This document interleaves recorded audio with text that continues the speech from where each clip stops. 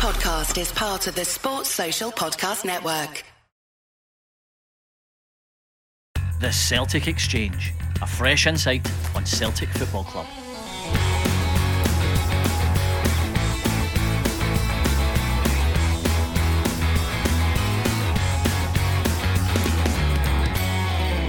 The official attendance at Ibrox for Sunday's crucial Glasgow derby was 50,063. With just 700 dedicated Celtic fans able to get tickets for the game, this meant that 49,363 lucky Rangers fans were able to take ringside seats for an Ange Postecoglou masterclass. They could then watch on at close quarters as Celtic battled their way to a 2-1 victory, taking a massive step forward in this season's Scottish Premiership title race. This is episode 63 of the Celtic Exchange Weekly. This is Tino, and this week I'm joined by Miff and James to cover all things Celtic. Miff, Ange says it's just another 3 points, but what are you saying? Hello Tino, hello James, hello guys. What am I saying? I'm saying that it was absolutely magnificent and it's going to take a major collapse for us not to go over the line for here. So the return of beautiful Sundays. Welcome back. I was very nervous beforehand, more so than normal. I wasn't surprised that Rangers started quickly. If you remember, even back under the likes of Warburton and Kashinya, which I would regard as lesser teams than this Rangers team, they would start fast. They got goals before us, so it's a recurrent theme when you visit Ibrox.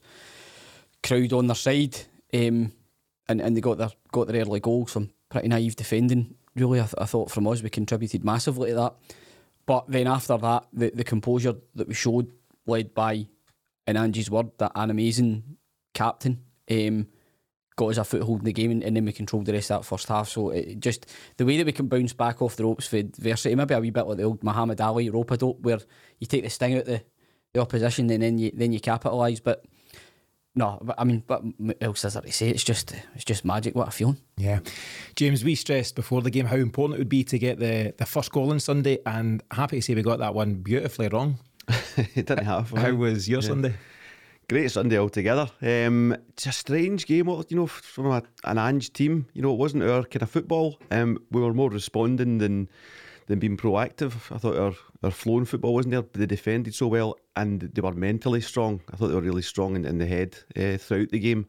They took everything that came at them, and they got their goals when they had to, through some good football as well. Yeah.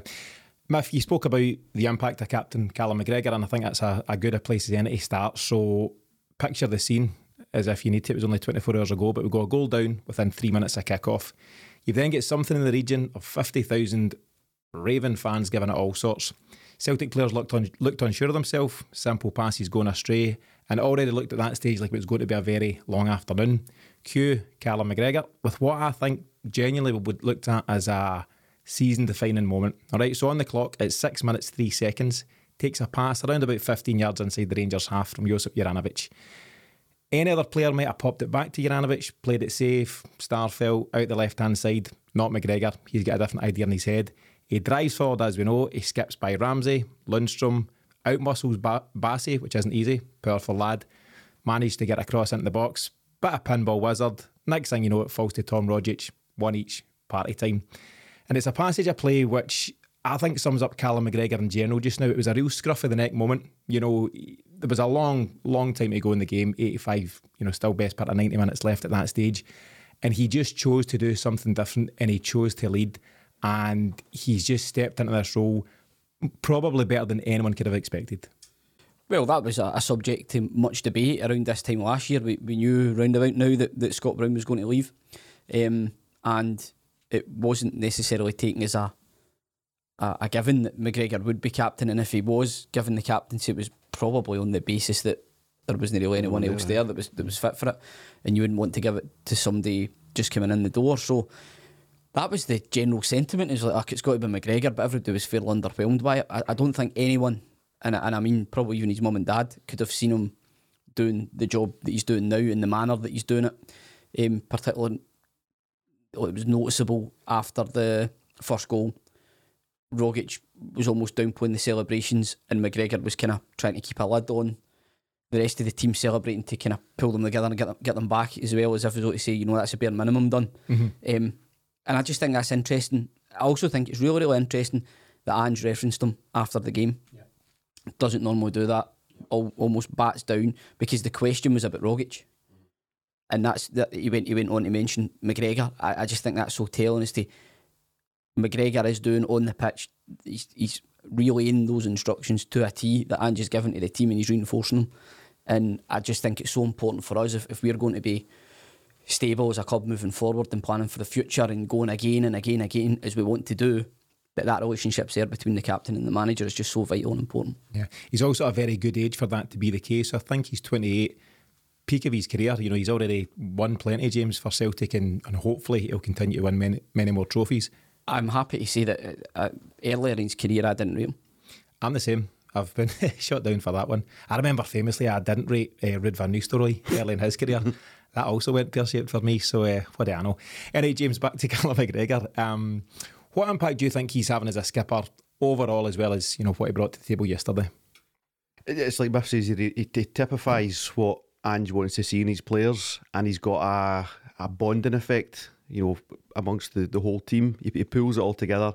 He's the calm head when it's all panic stations. You know, that first 5 minutes, we lost it on ourselves. There was a chance Kent had in that 5 minutes and kind of choked on it. And if he'd scored that, different game. And then McGregor took it to the scruff of the neck, as you said. So he's the one that calmed it all down, brought them all together. He's maturing as a player. He's at the right time, 28, to be a captain Celtic. So you've got a good few years of McGregor's abilities going forward, you know. Yeah, I thought, as you pointed out there, Miff, the celebrations for the first goal were very interesting, very kind of muted celebrations. Tom Rogic barely cracked a smile. I don't know if he did crack a smile, and I'm all right about that, because you shouldn't be 1-0 down so early in a game. And the fact that, you know, they weren't going daft and getting all excited, it was one each. Let's restore parity and let's kick on from here. Nobody bar big Giacomakis. He liked a smile. He was giving it some. He was in bopping heads. He was giving it some. He gave it a couple of brilliance. Yeah, but I think, and you seen McGregor in there, you know, pulling the guys together and having a wee word with guys kind of off the pack and different things. And I just think he's so important. Out with anything else, the fact that Celtic pulled in 15 players over 2 transfer windows this season, you need someone to introduce them to the club and you know, let them know what it's all about to play for Celtic.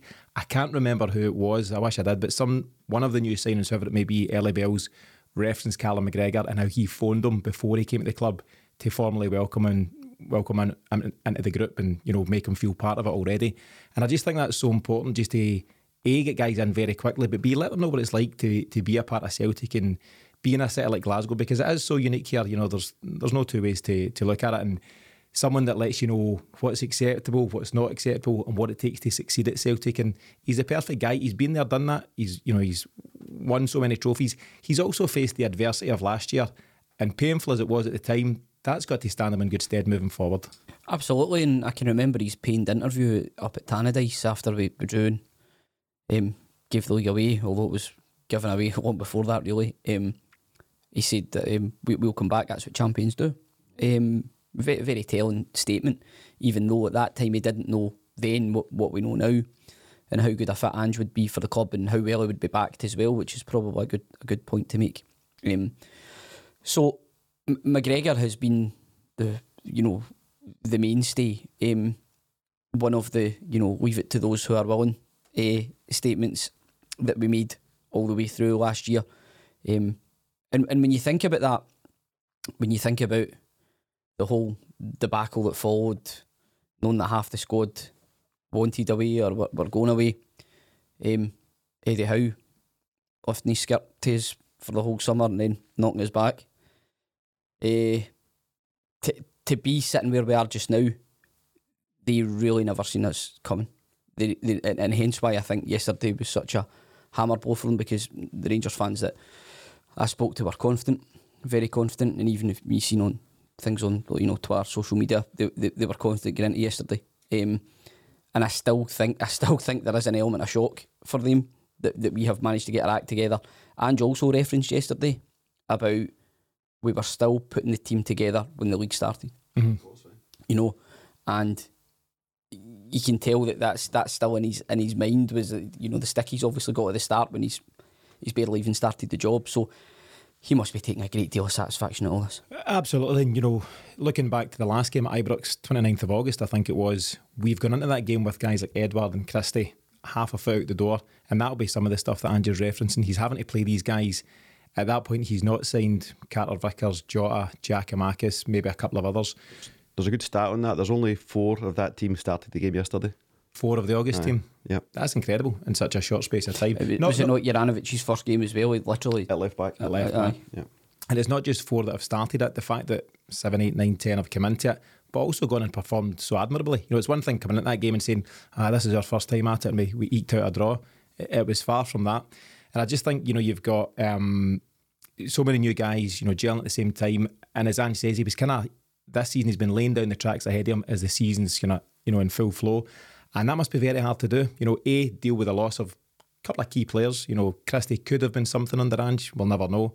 And obviously Edward was the main man for a couple of seasons. He's got to deal with the loss of them, bring other guys in at the same time and make it click. And 32 unbeaten games, James, domestically tells you that it's now clicking. And a fully, you know, a completely different style of football as well. So even the guys that were there when they came in, he's got to teach them this whole new way of playing. And it's a risky way of playing as well. You know, it plays against people's safer instincts, you know, to play, you know, not playing out for the back and stuff like that. So add that into the mix. It's nothing short of phenomenal. What I would say is, you know, as much as it would be we couldn't throw this away, it's not done yet. So let's just get it done. You know. Well, is that the line we're going with? Yep, I'm sticking with that. You're saying all sorts of stuff off there, but now you're coming in here. No. I'm delighted. I'm kidding. I'm over the moon. But like James says, until it's official. That's just and keep the heat down. the cup, the trebles here, you know. So treble in his maiden season would be amazing. Yeah, but caution all round. But trebles also. Yes, caution trebles. A cautious treble. So obviously, guys like Callum McGregor pick up a lot of the headlines, James. But who were the other standouts for you? At Easmith, we'll get to you. If you're looking at guys like, maybe not getting the credit they deserve, Giacomakis, Maeda, the pressure they put Rangers under. They've got stats on their pressures, 47 pressures each or something, which is, I think, you know, really, really high in that regard. Carter-Vickers was brilliant. Starfelt was brilliant. Noble mentioned to GT3. Come on. He was good. And I think he's a limited player. I think we will need to change that if we want to step up next year. But I thought he was great yesterday. Juranovic was poor, actually. And McGregor ran the show. Yeah, I think of the back four, it wasn't Juranovic's day. You could say he was sleeping for that first goal. He certainly got caught inside with the run from Ryan Kent. And he never really recovered from that. And it's not a game to be negative about. As a team, as a unit, Celtic were very effective and they all played their part. Juranovic included in terms of how he helped pack the box when required. And outstanding through ball for Maeda as well. Phenomenal through ball. Outstanding. Miff, I know you've been waiting to do so for a good 24 hours, so the floor is yours. Greg Taylor 3. Oh, I thought it was magic. And I have to say, he had a poor game against Bodo at home.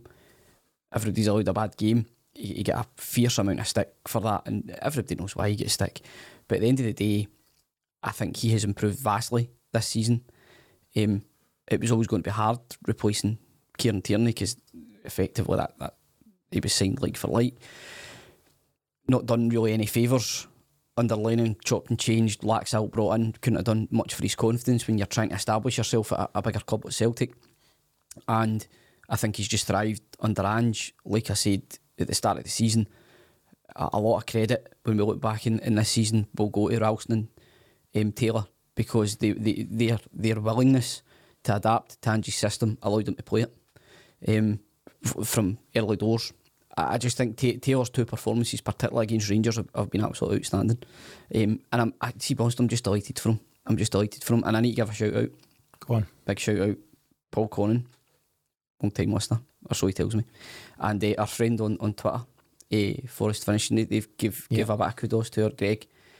So we're thinking of starting an appreciation society. All 3 of you? There'll be details available on that later. But I just think listen, I know I've went on about him, and it's one of those ones where you see a player and you think they get an undue bit of stick. I'm trying to think who would have been somebody.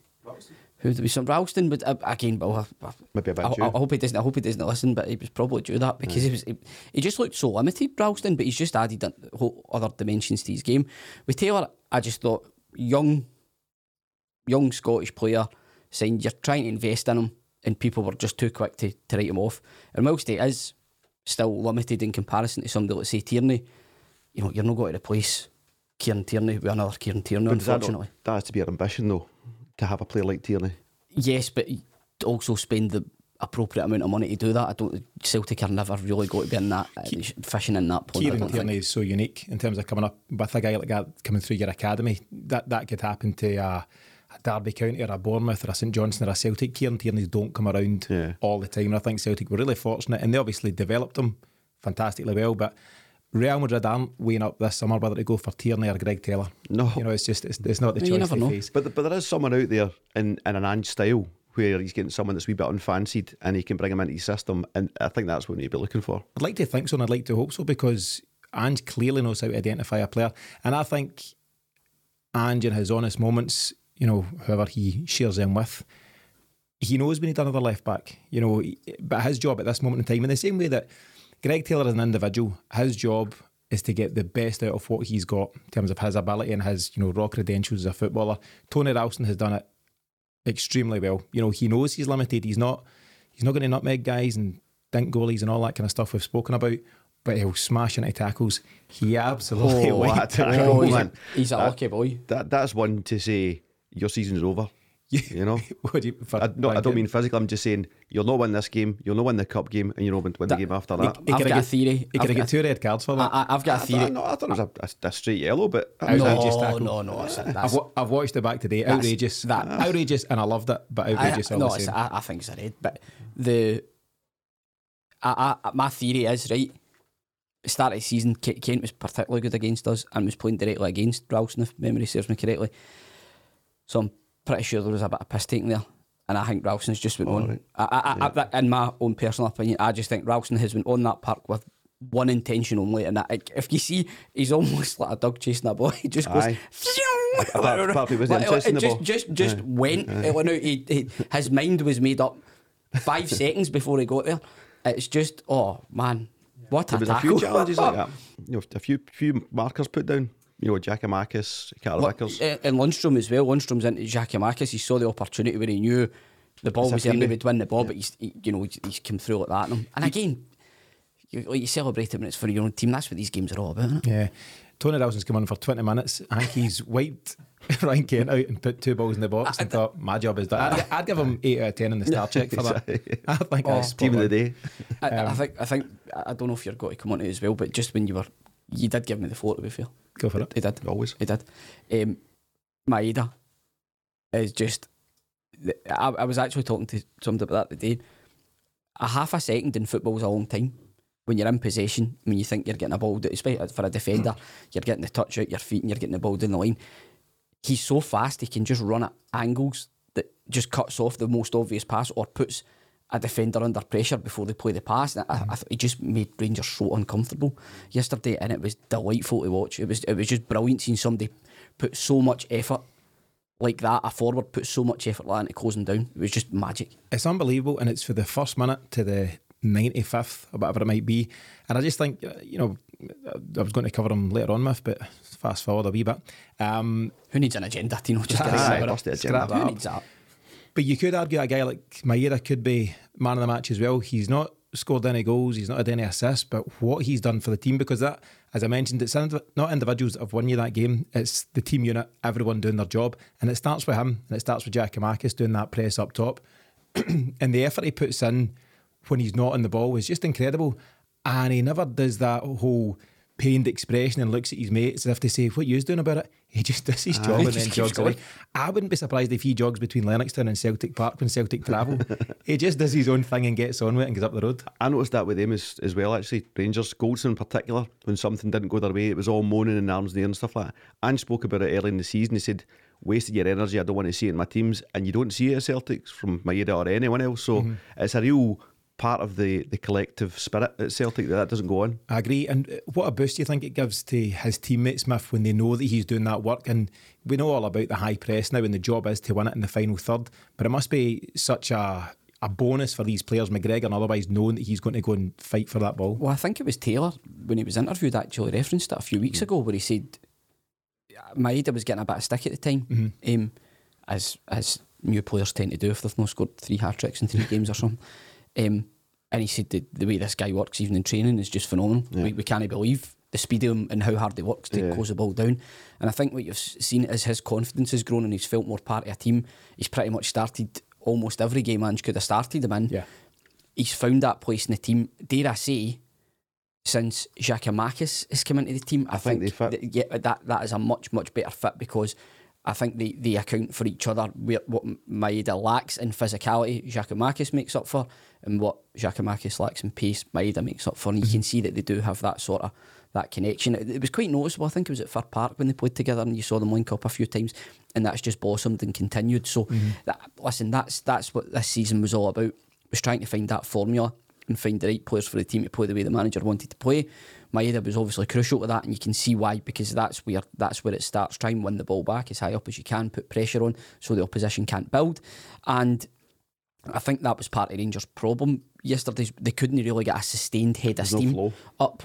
To me, the way the Rangers played, not to dwell too much on the opposition, but to me the way Rangers were playing wasn't structured. It was ad hoc.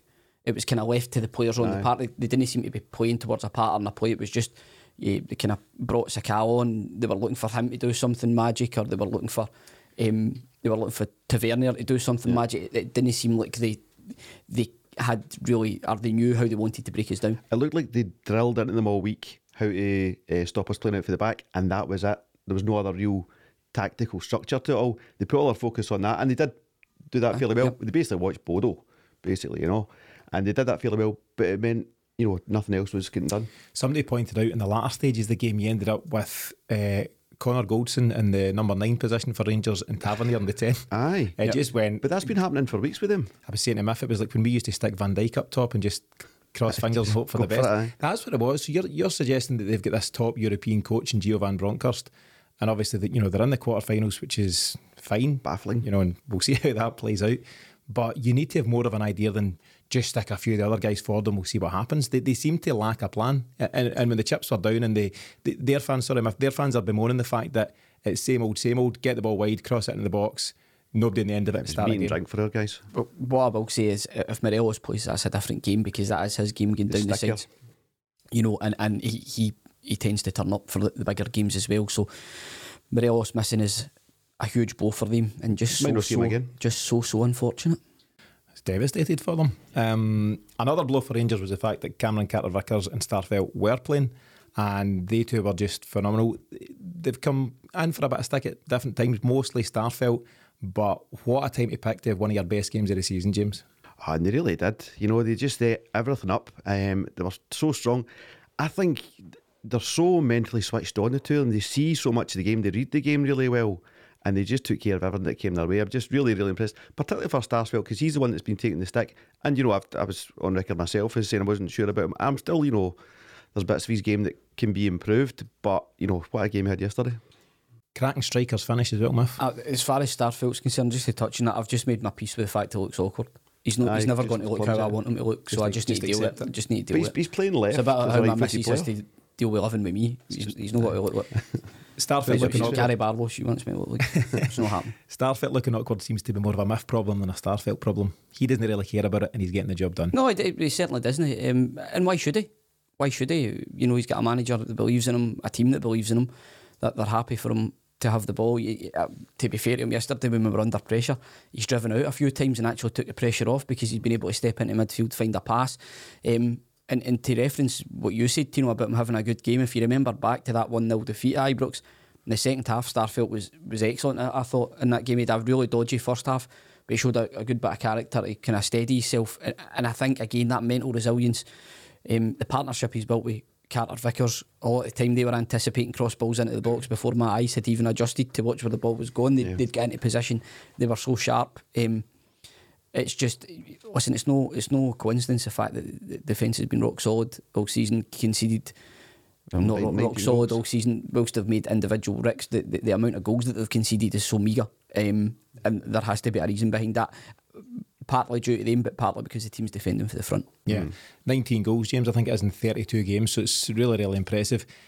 From Starfelt's point of view, had you offered him a second half like that yesterday, he'd have taken it all day long because he loves that kind of game. That's his game. Yeah, he's getting better at bringing the ball out, and under Ange, there's no doubt he'll continue to improve. But see, just that camped in your own box, eating up everything, that is right up his street. And I think he just really stood up. And if you watch some of the highlights again, it's headers, it's blocks, it's tackles, it's putting his body on the line. It's everything you'd want for your centre half, and we've got two of them doing it. Yeah, we had asked the question, James, a week or two ago, if you could take Carter-Vickers or Jota. Only one. So you weren't here. Asked Miff, asked Paddy. Yeah. Me and Miff, I think, were for Jota. Paddy was Carter-Vickers in that chair. Are you also? Is it a chair thing? Are you also Carter-Vickers? It's a hard one, isn't it? I mean, I probably would be Carter-Vickers because keeping the door shut at the back, it allows the team to go on and do what we're doing. I love Jota as much as we bought off yesterday, and he's shown bits of his form coming back since his injury. If it was one, I'd probably do Carter-Vickers, but that's not how the world works. It is not how it works. You'll remember seeing the picture yesterday of Jota and Hatate in the bath having a lovely time. And I seen it get posted on Twitter, and some Rangers fans replied, "How are we allowing them to do that at our club?" It's like, what? They're having a bath after the game. What can you do about it? Away changing room facilities, mate. Yeah. I agree though, James. I don't think Jota was at his best, but if given the choice between the two, and hopefully it's not a choice, hopefully it's both guys, but I love the attacking flair that Jota brings, and we'll see how that lands. You need to be looking from their point of view, and Ange referenced this as well. He said there's a lot of things that we can't give them financially, all that stuff. What they won't get elsewhere is this kind of atmosphere, this kind of team unit. Christie must be looking up the road going, might be good to be a part of that for one season anyway. And Jota and Carter-Vickers are in it, enjoying it. So they must be thinking, I could have a better financial future, but I can really enjoy my football here. We're getting into the Champions League, so showcase all that stuff. Yeah, that's exactly it. I think, Ange is probably speaking to other players already. That's just how football works. And when he's trying to sell the dream to some guys, he'll be showing them the game at Celtic Park in February. He'll be showing them how we showed some real resilience yesterday. And I think people want to be part of that, particularly, if we do go on to clinch the title, you've got that guaranteed Champions League. And also, maybe we'll cover it separately, but just the real luxury of no games in Europe till September, I think it is. Yeah. So none of this qualifiers in Scandinavia and mid-July and all that stuff. That would be a real luxury in itself. But the fact that other players, European players, are aware of Celtic. There's a young guy from Bayern Munich we've been linked with now, Christopher Scott. Yeah. He doesn't sound very Bayern Munich, but not sure the background. But young attacking talent across Europe. We'll be looking at what Ange is doing. He's making headlines, and I think Celtic Park once again is becoming an exciting thing to be part of, and I think that's got to be a good thing moving forward. Before we move on from the game yesterday, we've not covered Giakoumakis in much detail, and I think he deserves real credit. Obviously no hat-trick on the occasion. Murphy usually gets his goals, but he's brought so much more to the game yesterday than goals, hasn't he? Yes, and it's the type of striker I think we've all been crying out for a number of years at Celtic. I thought he actually, the header at the back post, he could have done better with. He's tried to flick it instead of put it back across. I thought Giakoumakis could, but he's under pressure obviously, but I thought he could have done better. But in general, you can see that the Rangers players absolutely cannot stand him, and that is just brilliant. It's having that effect in the opposition where you are riling them, you're winding them up, even you're merely touching the ball, a bit like Dirce Morelos was with Celtic for a number of years. I think that's what Giakoumakis is bringing. He's a nuisance, he's a pest, he's more than willing to take hits for the team. It's just great to have that type of player, and he's ready made for that battle that you have going away from home in the Scottish Premiership. So I thought his contribution was notable yesterday. A power of work, much like Maeda, done the dirty stuff that we needed done. I think the cynical side of the game we were actually quite good at in terms of breaking the play up when Rangers were trying to dominate. The yellow cards that we took as well were all kind of good yellows in decent areas. Even Beaton as well. That was a stick on bet when Beaton came on, they'd get a yellow card. Absolute easy money. It was good booking. But that, in the context of the game, a great booking to take on the halfway line, breaking up a counter attack. So no, Giakoumakis for me, exactly the type of striker that we needed just to supplement what we already had in Kyogo, Maeda and Jota and Abada. Yeah. Another really pleasing aspect of the game, I think, was the full use of the 5 subs, enforced a wee bit through O'Reilly's injury, but the full use of the 5 subs and not one of them went on and weakened what we were doing. You couldn't say that a lot this season, but Ange's now in a position where people were talking before the game, who'll start, will Kyogo be involved? We've got that to look forward to next week, lads. Amazing, play it cool. But in terms of the bench for Sunday, it was always going to be strong, given some of the guys that were going to miss out. Was it going to be Rogic over O'Reilly, Hatate, Turnbull, different guys? And what you've got is 5 subs. Let me just check who was used exactly. So we know that Ralston came on, which is great to see. Beaton O'Reilly. Turnbull. Beaton O'Reilly. O'Reilly come back off for Turnbull and... help me out, Miff. Taylor for Ralston. Ralston, Turnbull, Abada. O'Reilly, Abada comes in for Jota. So you've got quality across the board there, and any one of those guys could have been given the nod to start. People were arguing, should Ralston start? Should Turnbull maybe get the nod over Hatate? Abada. With Abada. These are all guys that are having an impact, and to be able to use those subs effectively at a game where you're using a lot of energy, there's a lot of effort going into it, and to be able to just bring in quality for quality, and even when O'Reilly gets injured, obviously unplanned, you said that's all right, we'll just stick Dave Turnbull in there, who's a pretty decent option.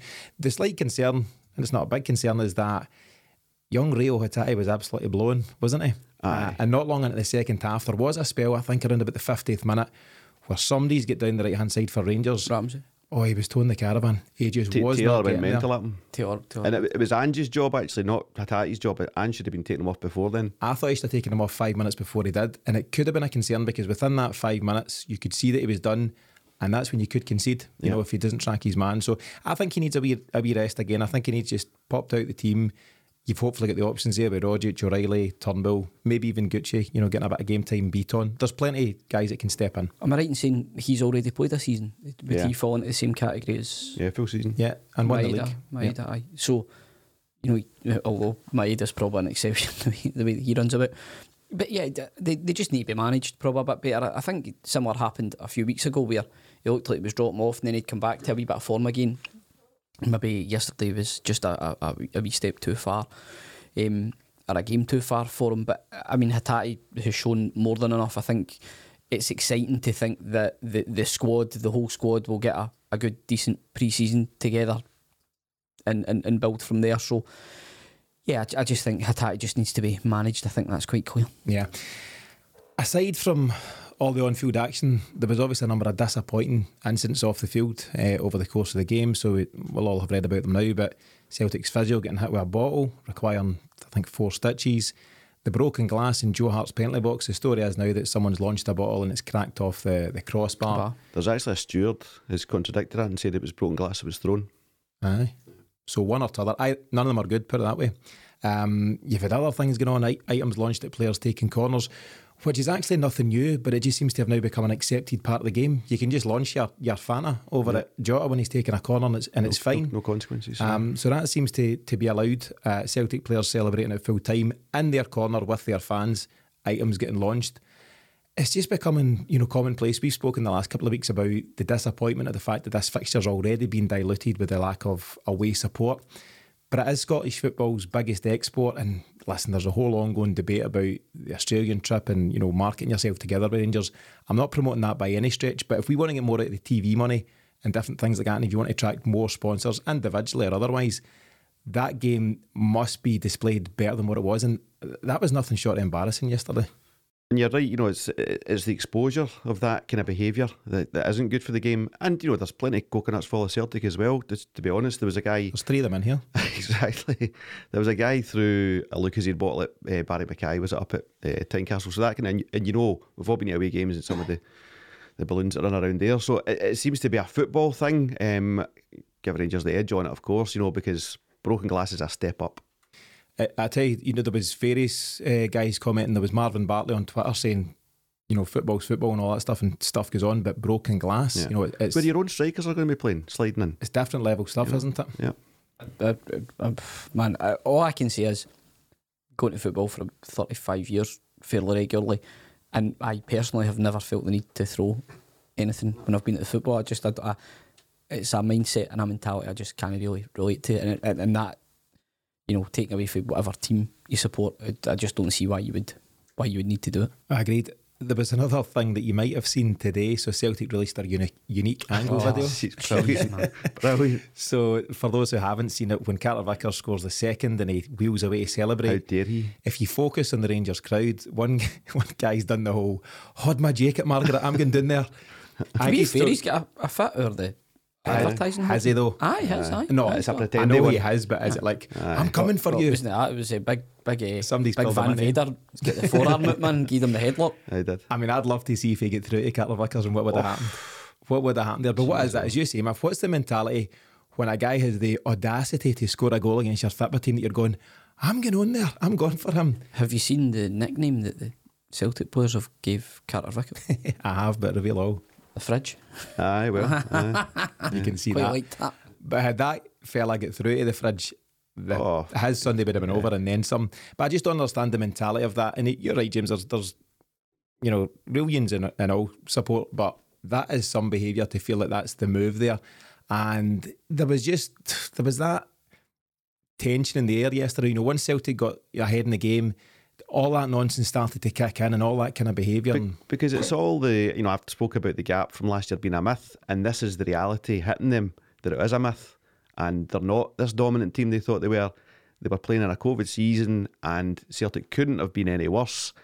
And all their kind of dreams are evaporating, and they're reacting. I think, as Miff pointed out, I think this is a shock to the system for Rangers players and fans alike. As much as it's a huge boost to Celtic to go and, as Anne says, it is just another 3 points, but psychologically it's huge, right? For what it does, at their ground, just dare I say it, restores normal service and that kind of thing. But I just think it's such a huge blow to their players and their fans, and maybe a number of their fans weren't expecting them. If you've quoted a number of guys who were so confident from a Rangers point of view. Yeah, I mean, absolutely. And listen, you can look at it from their point of view. They've been playing well in Europe, whilst the league results have been poor. They would have fancied themselves with home advantage to beat us. I understand that, but I just don't think they've given Celtic the credit for the fact that they are a very good team this year. But the whole point for me around fan behaviour and things like that, the social media has created a kind of poisonous element to everything, and it seems to amplify things even further than what the papers did back in the day. So I think it's something that the clubs themselves need to be careful of as to what they stoke up and the sort of feeling that they stoke. Because it's obviously going to have implications when the teams meet each other now, so much so that the fact that, like you say, Tino, it just seems to almost be commonplace now for objects, whatever they may be, to be launched for the stands towards the players. I just don't, we're going down a fairly dangerous road here. Just get back to supporting the team and watching the football, lads. Yeah. They make an example of these guys. There's no way you can't find them in CCTV. Just have them out, publicise it, and tell them what sentence they're getting, and bar them for life. All that, as much as ban orders sometimes don't work and all that stuff. But they need to make an example of these guys from any team and just cut it out. You would like to think that the decent-minded people that are involved with Rangers will come down heavy here and try and put a message. They're quick to release statements for frivolous stuff and nonsense. This is a time to release a proper statement for their own good as much as the greater good of Scottish football, and just let it be known that a zero tolerance approach should be taken to this this kind of behaviour, because it's just, as I say, it's just becoming too common and too accepted. It's just like, there was a bit of nonsense there, wasn't there? And then you move on to the next game and it's forgotten about. So hopefully they'll address things in the right manner. So Celtic, obviously, league-wise, we're now 6 points clear and 16 goals clear. And Miff, of course, none of this would be possible without the leader, Ange Postecoglou. The impact he's had since arriving at the club has been nothing short of incredible, and he overcame another one of those supposed hoodoos yesterday. So that's the first time Rangers have been beaten the league for how long, James? 35 games. At Ibrox. 35 games, isn't it? Time-wise, I don't have the game stats. Oh, right, You've caught me there. 2.5 years, something like that. For the Hamilton game? Exactly that. 2 and a bit years. So Hamilton beat them 1-0 in March 2020. That was the last defeat at Ibrox. Ange doesn't care about that. He just comes in and blows those things out of the water. But it's those things that the press used to create pressure. So had he not won yesterday, he was carrying Lennon's away record. Do you know what I mean? Yeah, and it was put under him. So yeah, I mean, it's just great that he's just ticking these things off. But it's things like the away record, the Livy hoodoo, beating Rangers in any game, Celtic Park otherwise, and Ange just doesn't get sucked into all of that. And he's just got such a measured approach when it comes to dealing with the press and answering those questions. So very calm, and as we've repeated a couple of times now, I don't know if he's saying something differently behind the walls at Lennoxtown, but he does genuinely seem to have it's just 3 points and that's all it is, lads, and we move on. The players were speaking pre-match. I've heard a few different interviews, and none of them are getting carried away with anything, and none of them are saying anything in terms of the approach to a game like Sunday. They're just saying, this is just another game under Ange, and this is what we do. And I think he's got them in a very calm and focused headspace, Smith. Better from Jackie Marcus. He can do what he wants. No, I think that seems to be the environment. He's created an environment that the players are thriving in. So whatever his method and approach is behind closed doors is working. What he does like to do is portray a very calm, measured and balanced approach to the camera. And I think it gives us as fans a bit of confidence, because obviously you naturally get nervous before big games. But when you listen to him speak and you listen to the team kind of back that up, there's obviously that preparation goes into the game. They have belief in what they're setting out to do. And as a club, he has unified the club. Even from the boardroom, where there was a lot of stick, he's brought the fans, the players, the board, everybody in it together. Even the much maligned backroom staff of last season, nobody's mentioning now that it's John Kennedy's fault we concede goals. Is he getting the credit now that we don't? Because he was a centre half. Where's Gav's laptop? Have we seen it? I'm assuming it's still there. All these things that were the things we were picking up, myself included, by the way, I'm not absolving myself for that. They disappear when you've got a figurehead and a leader like Ange, who has come in and just galvanised the entire club. So we're just so thankful that we've popped him. Who gets the credit though? I mean, Dom's disappeared. Has anybody heard from him? Are you banging the drum for a new deal for Ian Bankier? I wouldn't go that far. Five-year deal. So, but who? In all seriousness, is it Lawwell? Is it Pistol Pete? So he was actually in. Believe it or not, he was in the betting for when Dyla got appointed. Postecoglou. Was it? It was back that far with the Man City group connections and all that stuff. So it looks like a Lol orchestrated thing that he's obviously handed that on to Mackay, and he's done the deal in terms of signed the deal. But yeah, it's Pedro. From Andy's point of view, though, just in terms of what you said there, Miff, galvanising folk. One way he does that is just he takes the ultimate responsibility for anything and that goes wrong across the board. He's one of those guys who's quick to play down his involvement when it goes right. I think he just picked up his third Manager of the Month award. Happy to give the credit to all the staff. You see the photos now. It's this guy and this guy. I'm just the guy at the head of it. But if something goes wrong, and things did go wrong, he takes it. I pick the team. It's my decision. I tell him to play this way, and he takes full responsibility. And you can't underestimate the impact that must have on the people underneath that leadership, who are maybe feeling a bit of pressure for a variety of reasons. Maybe an analyst feels under pressure because something's gone wrong on his watch. And he'll take all that heat off him, and he'll take all the pressure off these guys in the same way that he'll do so with the players and all of his staff and every walk of the business. And it is bizarre enough, because he's come in, he has a one-man band. There's nobody at Celtic Park that he knew before 10th of June or whenever he was appointed. He's come in on his own and basically just brought the whole gang together, from boardroom to coaches to the dinner ladies to all the staff at Lennoxtown, and it's incredible modern day management. Well, I think it's what's demanded. You see that for kind of like Klopp, Guardiola, albeit they'll have their backroom teams behind them, but it seems to be a very vogue thing that the manager becomes this sort of almost cult-like leader of the club. I think what Ange has done, James touched on it earlier, is it's the style of play. There's loads of different things that make Ange a good fit, but in the main, he's came here wanting to play a style of play that gets people off their seat. And I think as Celtic fans, we're always willing to give somebody that wee bit extra time when they've set out that that's what they're willing to do. I think if you go back to previous managers, probably Strachan and Dyla would be the more conservative managers that we've played under. It tends to get stale pretty quickly between the fans and the team and the manager. So I think because of that, he came here with a freshness, he came here with a style, an identity, dare I say. I know that's quite an overused term, but he's done that. He's got a style of play and he's got the fans on board. It's created a juggernaut that's just built momentum throughout the course of the season, and now we're really reaping the benefits of it. And I think even by Ange's own admission, he would regard that as earlier than what he thought. Mm-hmm. Part of it has been down to what you would describe as almost a capitulation by Rangers, from the 10 points in front to now 6, practically 7 behind. Do you know what their goal difference is under Van Bronckhorst? +7. Is it? Aye. Is it? That's thanks to Andy Halliday in the car there. But you only, what was he doing in your car? Radio Clyde. You only capitulate, Miff, though, if there's pressure on you. No. You know, it's a two-way street. No, is it? Is that the complete wrong analogy? I don't care, I'm using it. But the fact that Rangers have suffered recently is because we are relentless. And in fairness, they've went through their own managerial change mid-season, which probably wasn't great for them, not that we care. But that's contributed to it. But then by the same token, there were signs that all wasn't well in the camp prior to that. Yeah, it was already that way. And also, you can't really blame Van Bronckhorst because it's not his team. He's been parachuted in you know, trying to make the best of the situation. Given no money in January. Exactly. So I think that for me, everything has been the perfect storm for us this year. We've brought in the right guy at the right time, who's then been backed, and also brought in the right players. Mm-hmm.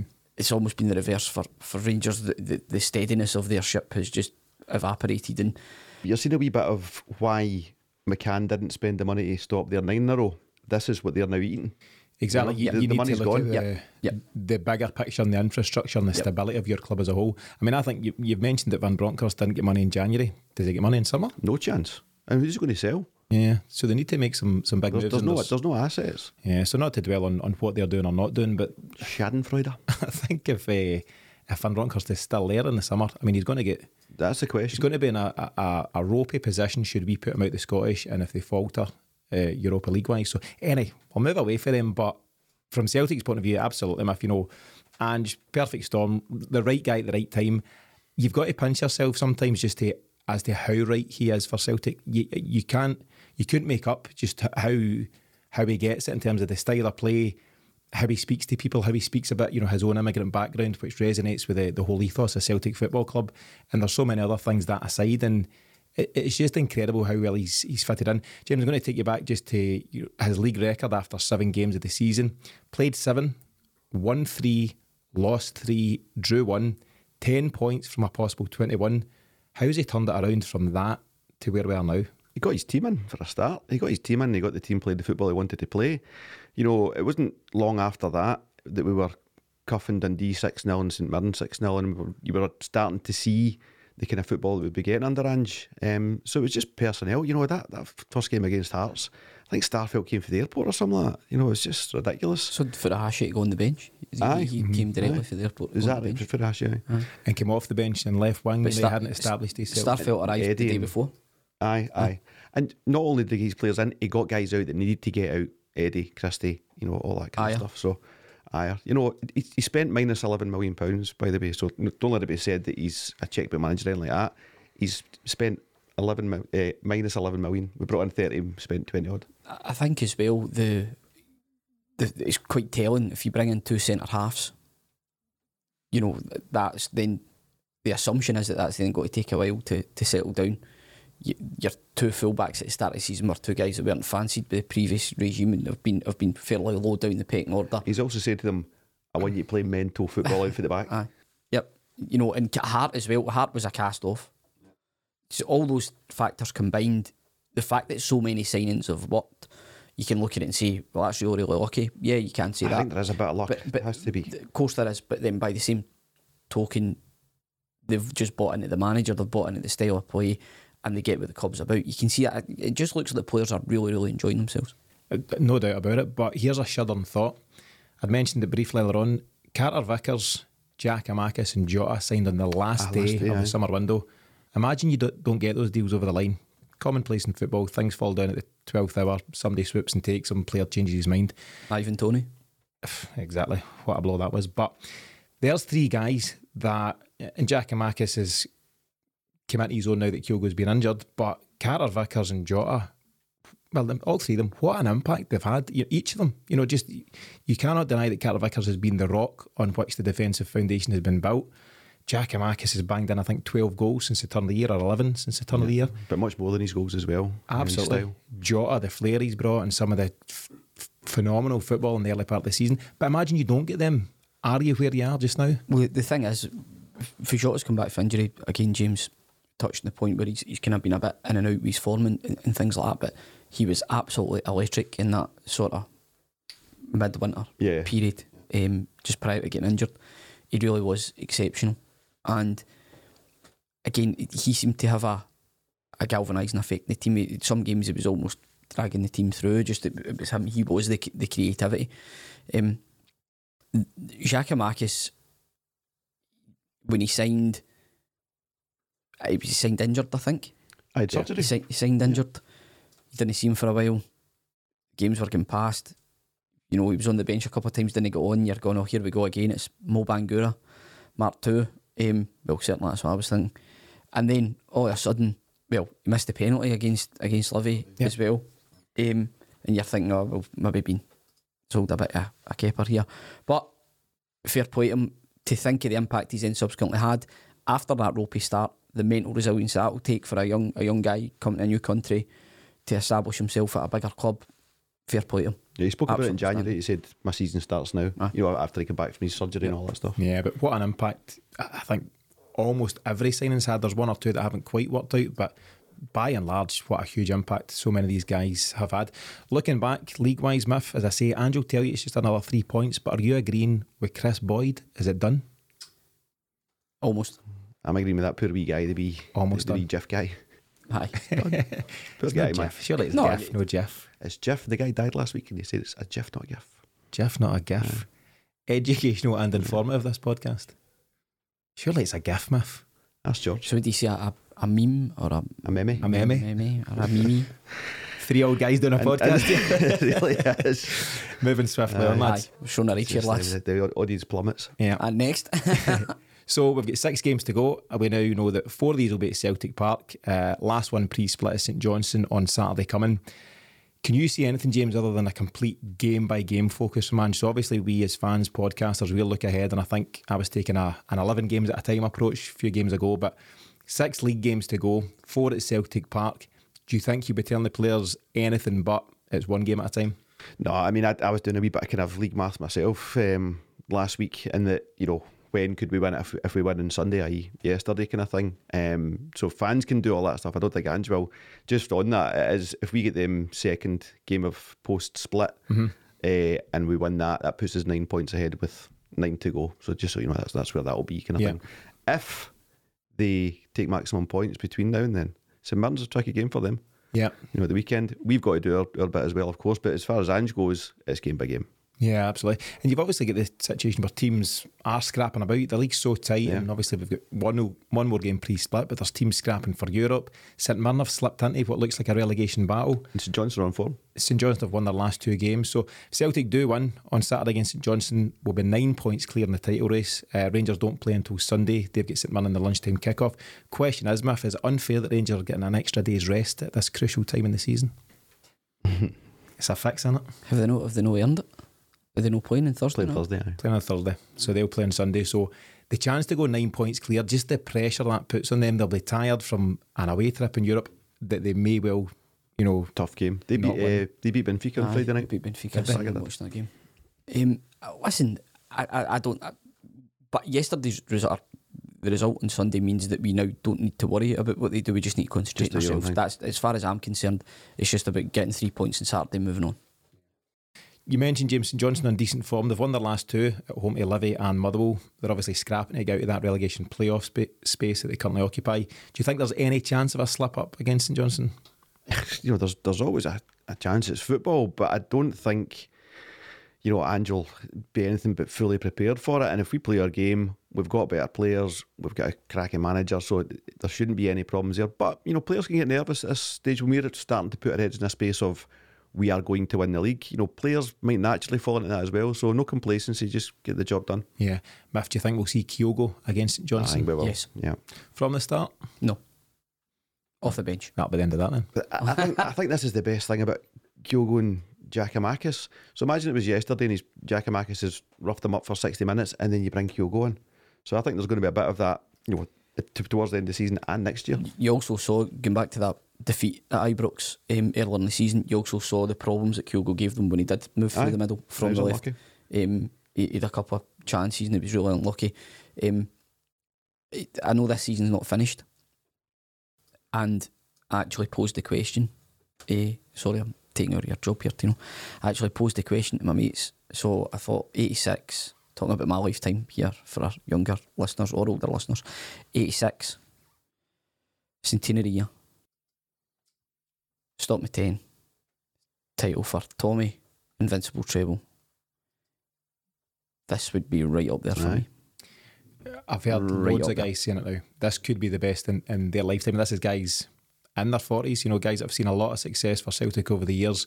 And there's just something about this season. I don't want to get all dramatic, nostalgic, poetic, whatever, but there's just something about this season under Ange it's just really resonating with a lot of the Celtic support, James. Yeah, and you know, particularly because they wrote him off before he even started, then they wrote him off after he started, and now he's on the verge of a treble. So that's part of it as well, the fact that they were slated and it's not going to happen and all this kind of stuff, and he's just proven everyone wrong. Yeah. Do you think it would rank as the best for you, Miff, or are you just saying it's in the mix there? 86 is going to be. I'm saying it's in the mix. I mean, Stop Me 10 was probably the most pivotal, really. Stop Me 10 always be special. But after that, I don't know. 86, I was young at 86. I can still remember listening in the radio. I can remember the radio. There was see at the start of lockdown In BBC 1986? BBC Scotland played they made available that day's transmission. With 86. Dundee and all that stuff as well. It was Brilliant. absolutely brilliant. I went out the back with a cut of halves, and because the weather was nice. I went out the back with a cut of halves and just sat and listened to it. It was phenomenal. James, you at Love Street in 86 was, with my dad and Noel and Frank. a couple others, yeah. Then I get parked outside a pub and sat in the motor with my cousin James for 2 hours. Can I cone a bag of crisps? That's how it was back in the day. What's your memories of the game? Clear or a bit fuzzy? Or So I was 9, so 19? so the You just finished work and then there was a few things. There was gates getting. There was a guy, you know, the big metal gates kind of thing. So a Celtic fan just knocked on the metal gate, and the steward opened it, and about 400 guys ran in. So we tickets, so we go in, and I suppose the kind of, as a 9-year-old, you're kind of not the most sophisticated of football fans, and all the fans started cheering. Uncle Noel had a kind of transistor radio and the wee kind of earpiece and stuff like that, and gives the news that Dundee have scored, and it was just the kind of, nothing's happened on the park and the Celtic fans are going to mental. You're going, what's going on, kind of thing. So it was that's probably my biggest memory from it. Yeah, nice one, very good. So remains to be seen, Miff, but yeah, heading in the right direction is all we'll say in terms of hopefully and reclaiming the title. But as we start to wrap things up for the day, as I mentioned, 6 games to go. What's your final thoughts for the week? Well, we're in a position we could only have dreamed of at this time last year. Just think of the difference. That's all I can say. It's just we have put ourselves in the best possible position. Now it's all about that one game at a time, knocking the games off and getting the points in the bag, and keeping the pressure on. Because it's that's put us in the position we're in just now. Yeah, absolutely. James, yourself, what's your closing comments this week? Yeah, just myself and every Celtic fan to enjoy this, because last season was just so dark, and there's so much to be thankful for this season, and the focus can, for me, start to turn towards a treble, not just the title. The title was all I was interested in all year, and now you can look and going, there's no way you should be going for a treble there. You're getting greedy, James. That's who I am. Paddy would like to hear as well. He's been banging at least was the quadruple. No, he was up for a quadruple, was it, Paddy? He's definitely going for a treble, and I think there's a good chance he'll get to see it. So Celtic could find himself an incredible 9 points clear in the Scottish Premiership title race by Saturday night, which is a frightening turnaround given the sketchy start to the season we had way back in August and September. Ange won't allow himself or the players to entertain thoughts of a title win just yet, but as supporters we're daring to dream that Ange may just be the man to deliver the trophy back to Celtic Park at the first time of asking. Thanks to Miff and James for joining me today, and thanks to you for continuing to follow and support the Celtic Exchange. If you're watching on YouTube, do us a favour and subscribe to the channel, and if you're listening to the podcast, please share this episode with your Celtic supporting pals. It really makes a big difference to what we do. But in the meantime, and as always, thanks for tuning in.